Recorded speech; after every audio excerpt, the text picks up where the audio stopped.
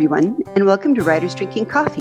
This is a podcast where a bunch of writers sit around drinking and talking about writing, publishing, and the whole creative process. We do not censor ourselves, so consider us PG-13. Today, your hosts are Chaz and Karen Brenchley, David Welsh, and me, Jeannie Warner. This is episode 101, interview with Jordan Heron. Welcome, Jordan. Hi there. I love that it's 101 here somehow, too. 101. Am I allowed to point out that I'm drinking Ryan Coke, not coffee? Yes. Good choice. I'm on wine. We're on wine. We're drinking wine. Yeah, red coffee is the best coffee. It's true. Hey, I'm wearing my T-shirt today that says that. Are you? Yep. You've got my words on your chest. Indeed. Well, Jordan makes movies. He started acting in commercials, showing up for casting calls, and then discovered what he was really good at directing. And then he needed scripts. So he adopted short stories into scripts and then has written some of his own. And it's a perfectly logical progression, right, Jordan? Yeah, progression. That's it. Deliberate. I'm sure this was entirely your career to somehow end up at the Academy Awards, right? Right. I came fully formed from the forehead of my mother going, hey, maybe I could make a short film. I love some that you've done. You have been to with, I believe it's Barn 11 Productions. Yes. You guys have been to a lot of international film, what's the word? Festivals. Yes, we've been to quite a few, none that you'd have heard of. But, still, we like to pride ourselves in going somewhere. Well, it's an international film festival just by itself. And you just say that, and people will imagine all sorts of exotic, wonderful places with movie stars. If we're starting with the festival stories, the first festival I went to, I was nominated as a supporting actor in a short film, and it was down the road from Nice, France. So it's like, so where are you going? Oh, we're going to a film festival in Nice. You're going to the Nice Film Festival? Well, no, not the Nice Festival, a festival that is in Nice. And all of my friends went, well, that's close enough. We took the train to Nice to look at the real festival, which was opening the next week. And we stood on the red carpet, well, as close as we could get to the red carpet without annoying the security guards. And then we went back to our festival. So what kind of movies do you make that would, bring you to a film festival in Nice? What genre? What are they? Music? Are they acting involved? Do you act in them? Tell us about your movies. Well, that first one, I was an actor. I was recruited by some guys I had never known. They found my demo reel online somewhere and said, "Hey, we should talk to him." And this was very early in my acting career, and it was a real boost. I had a couple of really early boosts in my career, which is why I'm still trying to do it, even though I've been mostly a failure. Initial successes gave me hope, and I don't have the initial success anymore, but I still have that hope. Really, that's the worst thing that can happen to you. Yeah. Pandora's box. It was the scariest thing. From a career move, yes. I was interested in being an actor, and if you're an actor, you usually do narrative fiction. Actors aren't really needed in documentaries or in music videos or things like that, except as background people or whatever. So narrative fiction was what I assumed I would do as an actor, and these guys recruited me. The ego boosting bit I was going to tell you about is there wasn't an audition per se. They called me and said they wanted to meet for coffee somewhere and just talk to me.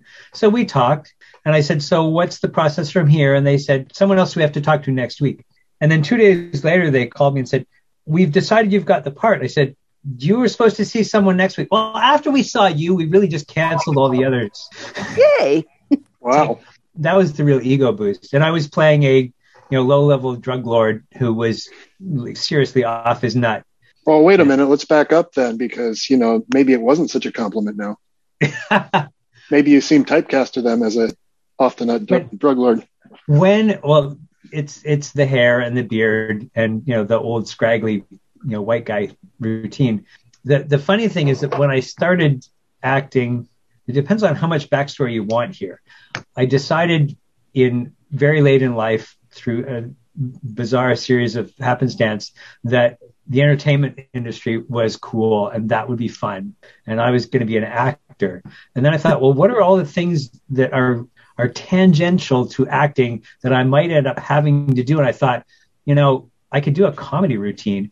So I started gathering up things that were happening to me as a new actor that I thought were funny. And to Dave's point, one of them was how deflating it is when you have been cast as background as a homeless person and you walk up to wardrobe and makeup and hair and they go, oh no, you're good. Thanks. I think.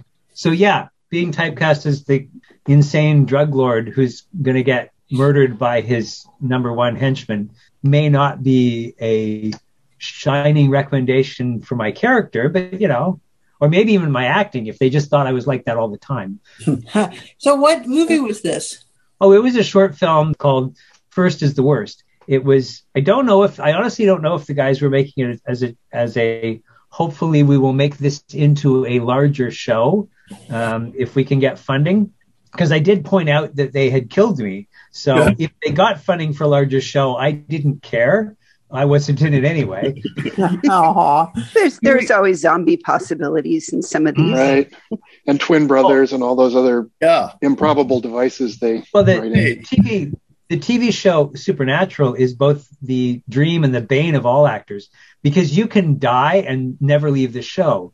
Yes, that's a good point. And I would love to do that. On the other hand, if the demon switches bodies, your character can live and you're still out. It's like, right. Well, no, your character's still there, but we're not using your meat suit anymore. So it cuts both ways. Yeah. But the show went off the air last year.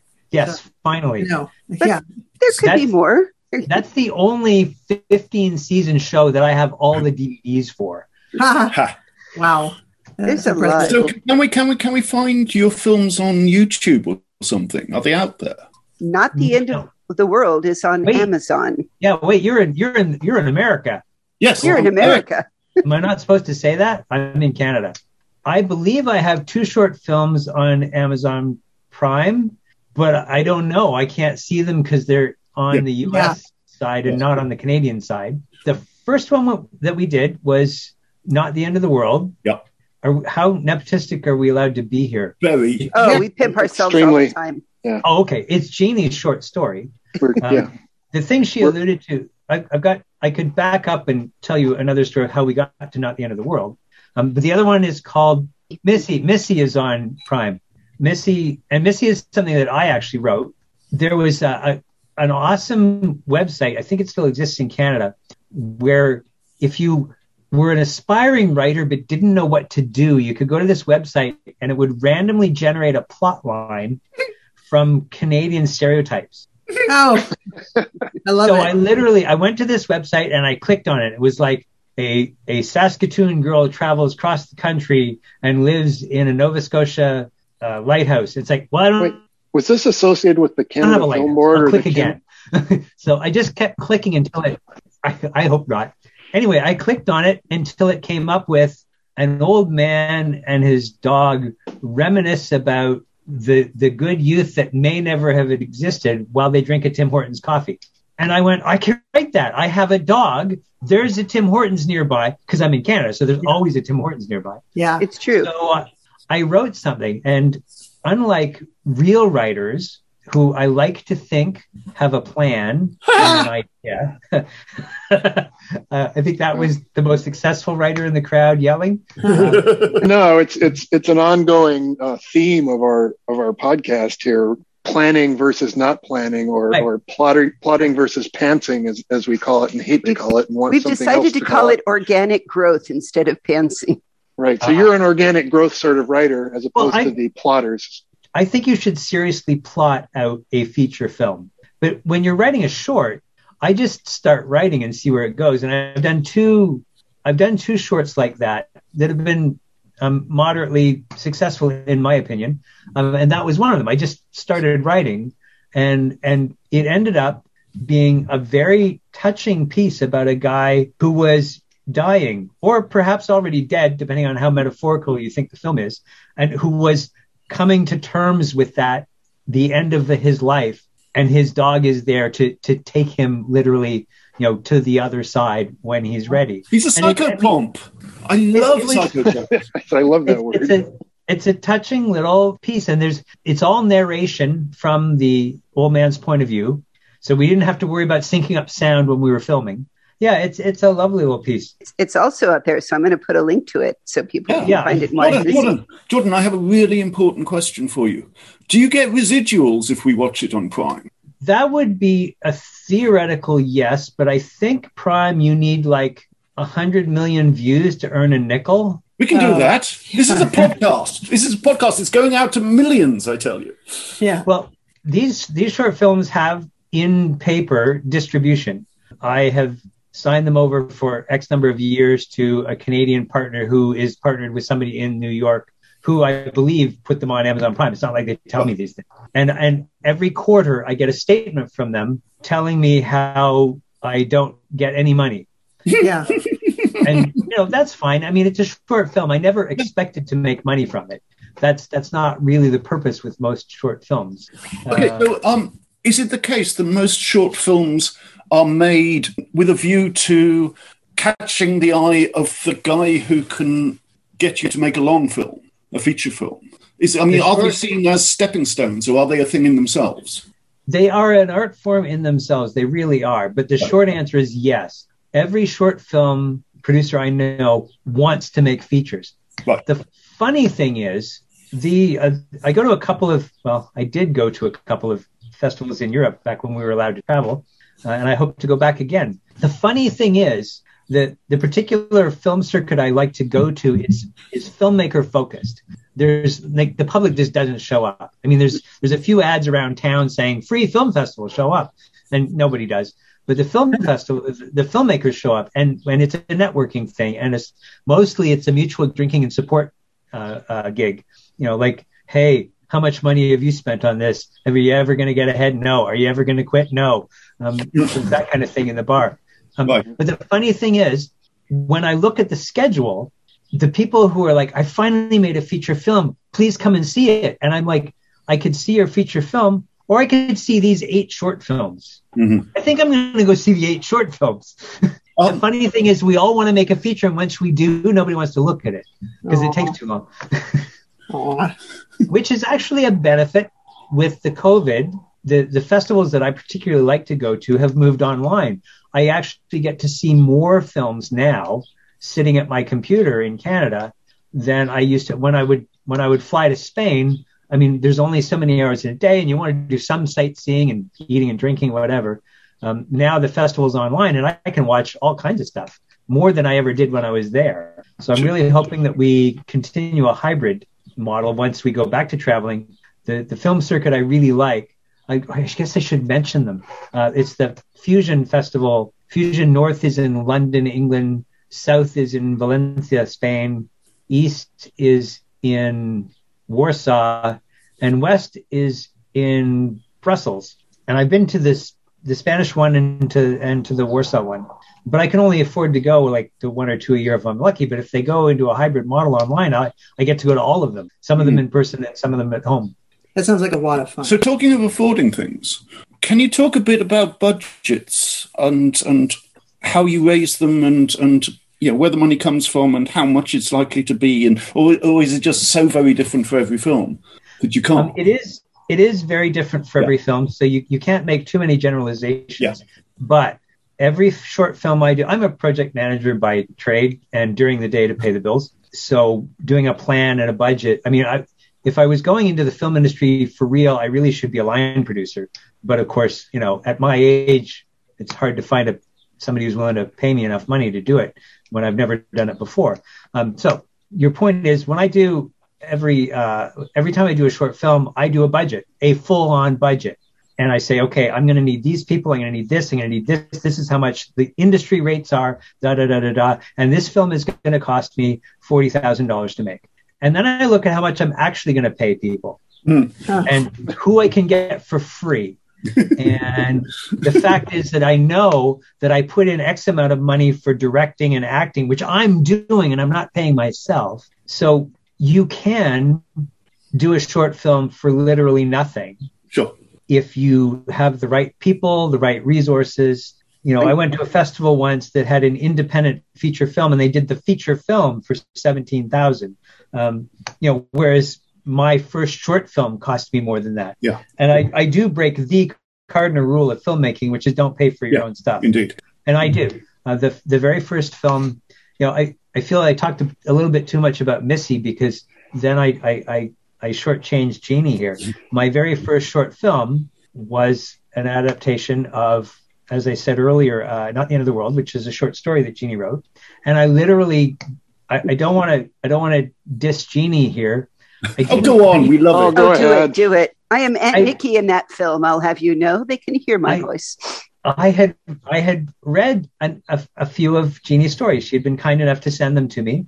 And I read Not the End of the World. And I didn't go, my God, this is the best one. I didn't go, oh my God, this story is wonderful. I went, oh my God, I could do this. Like, it's a guy and an angel in a house and in a driveway.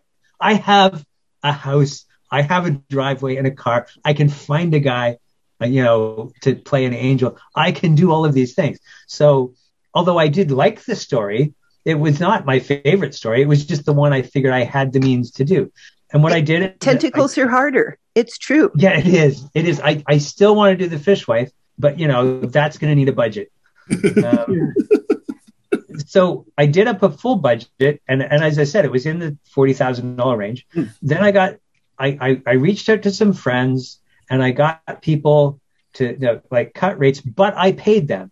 Everybody who worked on that film got paid by me out of my pocket. So here's the thing. And this is where Barn 11 Productions came from that Jeannie referred to earlier. After we did Not the End of the World, the core of the team, meaning the guy who owned all the camera equipment and his wife, who is his assistant, and a friend of mine who acted as first assistant director, they came to me and said, we know you don't have any money, but we had so much fun. Let's do it again.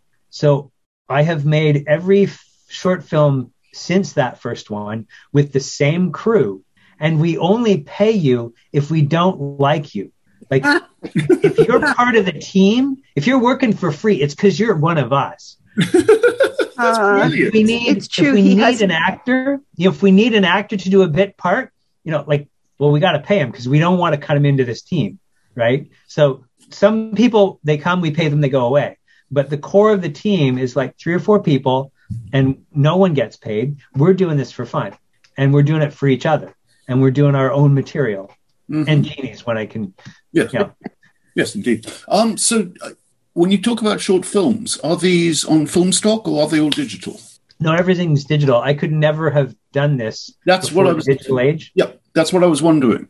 Carol was pointing out that there are great cameras built right into people's phones if you just turn it sideways and start shooting these days. And you can do that. You're right. There have been feature films done on iPhones, but to me, that's a gimmick. Unless you're so poor that all you have is a phone, then fine, use a phone. But a 4K digital camera, 4K is the new standard. Sure. But a 4K digital camera is like $800. If you wanted to, it's probably cheaper than the best iPhone. But if I had to buy film stock and a film camera or rent a film camera, and then there's the editing. I just couldn't do this. Yeah. Oh yeah.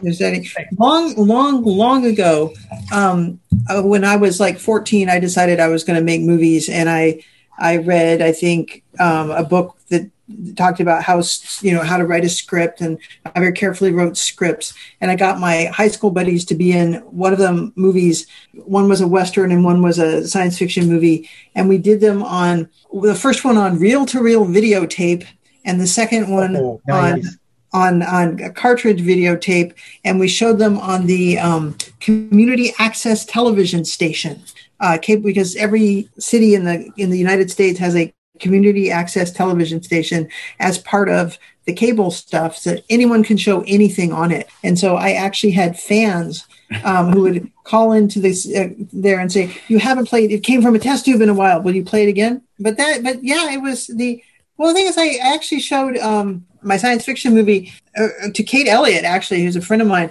and she watched it. She's very polite. She actually watched it, and then she looked thoughtful as she does, and says, "That was very well written.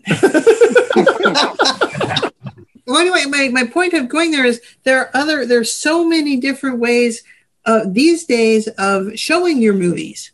Have you explored those? Do any of those pay? Is the only way to get an audience for the movies you've made the way you have set up, or what's available out there to, if I wanted to make another science fiction movie, some in my dotage, what's available? I'm not exactly the expert on this. One of the problems with being a film, well, you've pointed out a double-edged sword. There are so many ways that you can get online. The blessing is that anybody can do it. And the tragedy is that everybody does it. The tragedy is that everybody does it. So how you get found or noticed or viewed in this world is very difficult. And I have a full-time day job to pay the bills. I have a part-time day job working for my wife, and I live on a small horse farm, which is an evening job. So when I want to make a film, I want to make a film. I don't want to run a YouTube channel. Yeah. I don't want to curate an OnlyFans site, Yeah. Because I think OnlyFans would be an awesome place to go. Hey, cuisine, strippers, and me, I want to dig back to an idea that you had there, because I was thinking if somebody said, hey, I want to make films, or I want to write a screenplay, because man, ever since I took that class on screenplays, everybody's talking about them. Yeah. It strikes me that if you were going to start making a film, that almost like Damien Trassler was saying, look around and say, what do you have and what'll be easy? Like when we were talking about a full-length horror strip, and I said it in the past, you're like, oh, Jeannie, you had $50,000 just by making it not in the present tense. So that scene. Yeah, just that scene. So So suddenly think to yourself, I want to write The Martian. Yeah, no, you don't. Not right now. Not for your first right now. thing. No, and that is literally why I adapted Not the End of the World first, because I could do that. Missy, I wrote, and we made that film because I could do that. My second film, or the third significant short film, is called GPS, which is not yet available anywhere because it's still trying to desperately crawl through the festival circuit. That's a guy whose dead mother is haunting the GPS in his car. Cool. Again, an easy thing to film. We needed my car, a GPS, and a cemetery. I have all these things around here. Now, I have to say that out on barn11productions.com, I find that you have Rhode Island Dead. Chicken Run meets Blade Runner, film noir detective of a chicken. We have not made that one yet. We got bogged down in pre-production. Did you have to keep eating the main stars, or? The chicken. If you saw the photo of that chicken, he's long dead.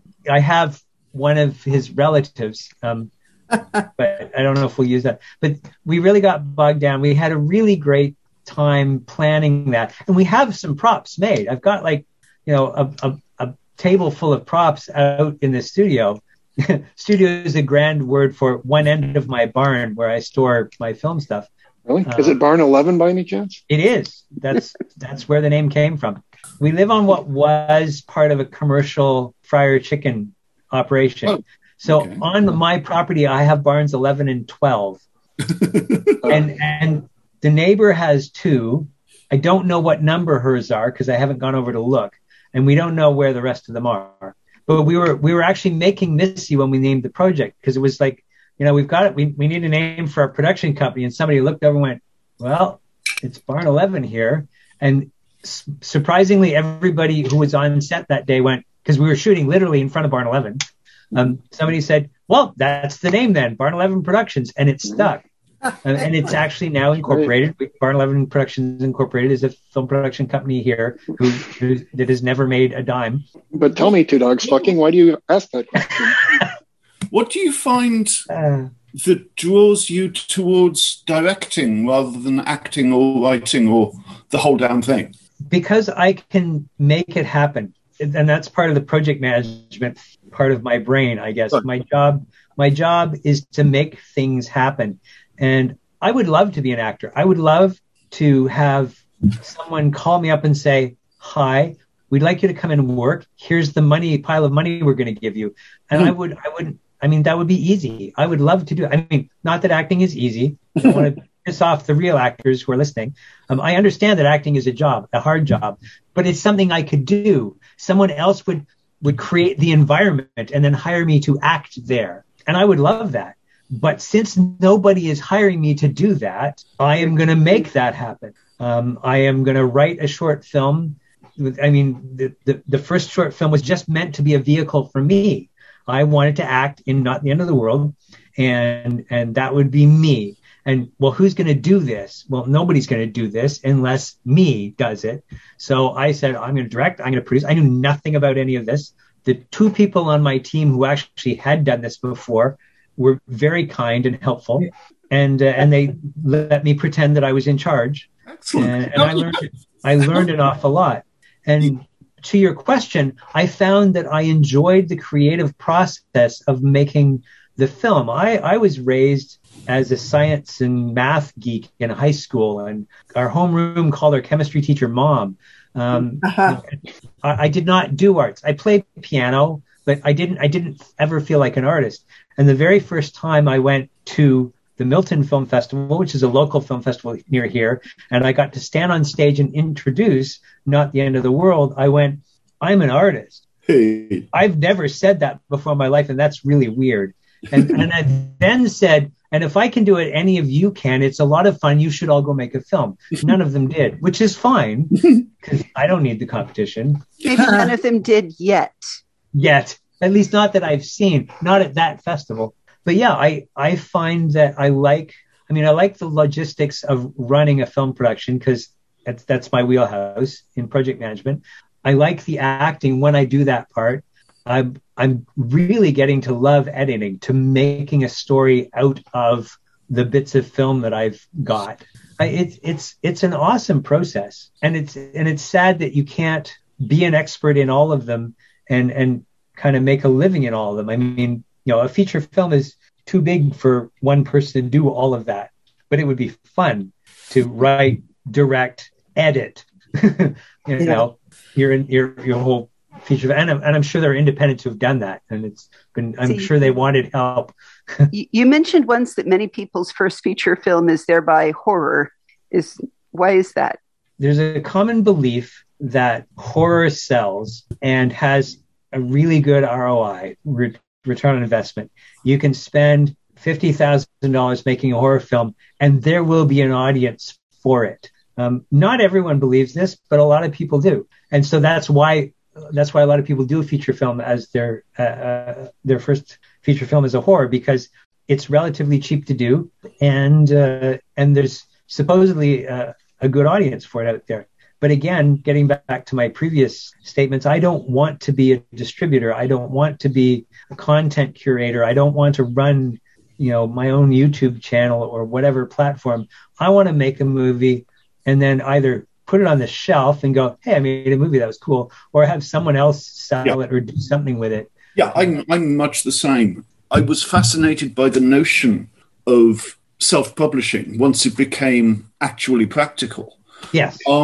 But I don't want to have to pick a cover and choose a typeface and yada yada doo-da. I want someone else to do that for me, because what I'm good at is writing. See, I would do all that stuff. It's the selling part that I don't like. Yeah, I don't like that either. You universally need somebody who really enjoys sales. And it's tough. I mean, I was at an online festival. The online festivals I tend to hang out with, that European group. They had this guy. It's like, we have a platform meant for independent filmmakers. You submit stuff to us, and we curate. We do all this. We do all the stuff for it. We love you, independent short filmmakers. And I went, this is cool. And I submitted my film, and a month later I got a thank you, but we don't have a need for your content at this time. Oh, fuck off. I've seen a few of those. Oh, yes, absolutely. Send us something right now. We'll publish everything. Liar. Right. Yeah, and when I got their email, it's like, well, if these guys don't want me, I'm done. What are you working on now? Put them aside. They're dead to us. what do you actually want to do next? Okay, so the only thing I've done during COVID is I put together what my other producing team calls my bovine snuff film. Years ago, one of my trips to Spain, actually it was the first film festival I went to in Madrid. We went to see a bullfight, and you know that has all kinds of ethical connotations. But the one of the people in our party said we should go see this before it's illegal. So we went, and I took a dinky little camcorder along with me, and I filmed a bunch of the fights. And I am not overly sentimental. I mean, I've hunted for meat. I understand that things live, things die. Vegans have a lot of respect for me, but I'm never going to be one. But I saw this, and I watched the bull through these fights. I watched what happened, and I watched him die. And I thought, someone needs to put poetry behind this. And so I emailed the bullfighting arena, and I said, hi, I have some footage, and I'm going to make a short film. And they wrote back, absolutely not. You will not do that. And I went, okay. And so I put it away. And then in the pandemic, it's like, I can't film anything. I can't film anything. You know what? Screw them. They're never going to see the film. If they do, they can send me a cease and desist, and I'll take it down. So I edited together the film. I had a friend of mine read Khalil Gibran's The Beauty of Death, and I put them together, and I sent it out to a film festival. So I did that during COVID. Cool. Because I didn't have to leave the house to do it. And that's meant to be just thought-provoking. It's not an anti-bullfighting film, although the Coliseum probably thinks of it that way if they ever see it. I'm sure they do. But it's kind of just put out there without comment. But so we were actually starting to make a film when COVID hit. And then during COVID, although not COVID related, my director of photography died. Aww. He won 2 cinematography awards for my production company doing our short films. He was really awesome, and he was the one that helped me the most get into this business. And so his wife, who was writing the short film we were working on, has said, I really have to rethink this, and we want to pick that one up again, but we're in the middle of COVID. That's something that's called What Remains, and that is on our radar for as soon as COVID seriously lifts. We have something called The Old Dog, which is not about a dog. It's about a guy who is coming to terms with a very dysfunctional family and the death of a father. And we're going to film that very soon, despite COVID, because that is literally a one-person film.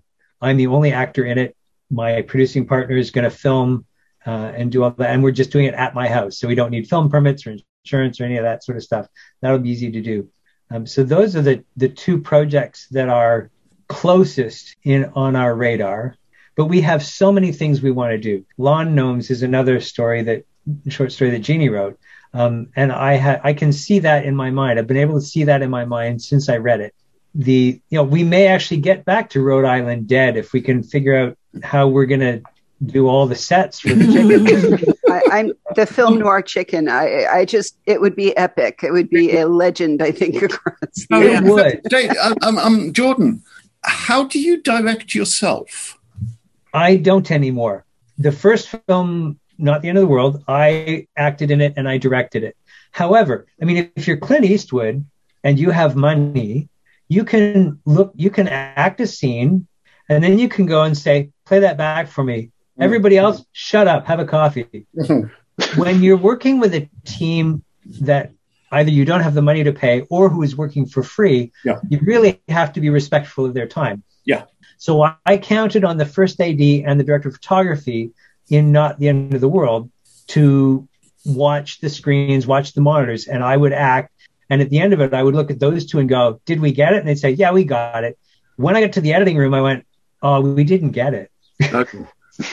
And then in Missy, I did almost the same thing. So when we went to GPS, it's like, no, I'm not doing this. I handed it off to Robin Goodfellow, my producing partner, and I said, you direct it.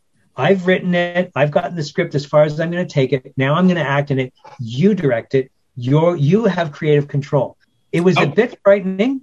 And the funny thing is, when we got to our final, we're ready to roll, she goes, here's the final script. And I went, but I gave you the final script. No, this is the director's final script.